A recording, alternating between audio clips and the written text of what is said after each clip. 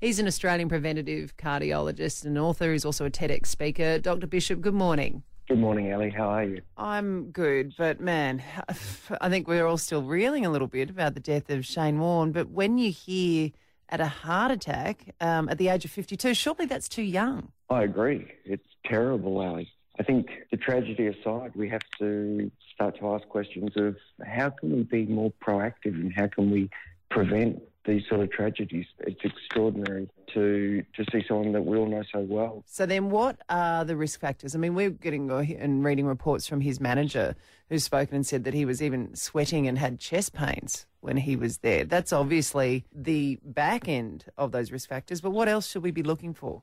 So obviously, once you're developing chest pain, it's pretty late in the process, and I'm particularly interested in prevention, and that means looking to try and identify people years before they have an event. Now, we're all familiar with the common risk factors like smoking, for example, or being overweight, or having high blood pressure, or raised cholesterol. All these things are really important, and you should jump onto all of those with your local doctor. But I think one of the things that this particular situation might drive a conversation around is the opportunity to image or take pictures of someone's arteries to literally see what's going on and have a better idea of predicting what's going on inside rather than trying to guess from what's going on the outside.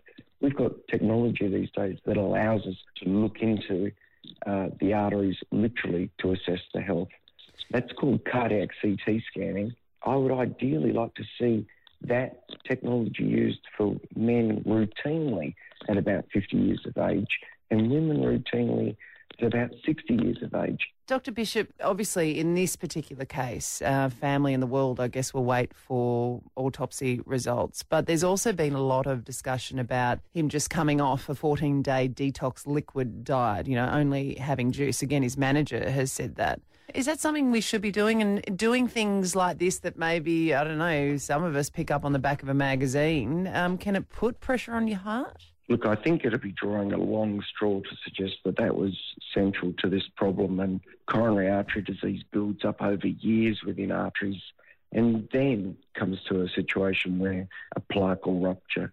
I think, if anything, detoxing, standing away from previous habits that he may have had, which could have been smoking or could have been bad food or lack of exercise, these sort of moments may have actually not altered the risk much at all in the big scheme of things. Why are women at risk of a heart attack later? When you were suggesting that you wanted to bring in this new preventative measure, you said women from 60 but men from 50. Look, when we look at the data, there's really just about a 10-year delay between men and women, probably related to hormonal effects as much as anything else.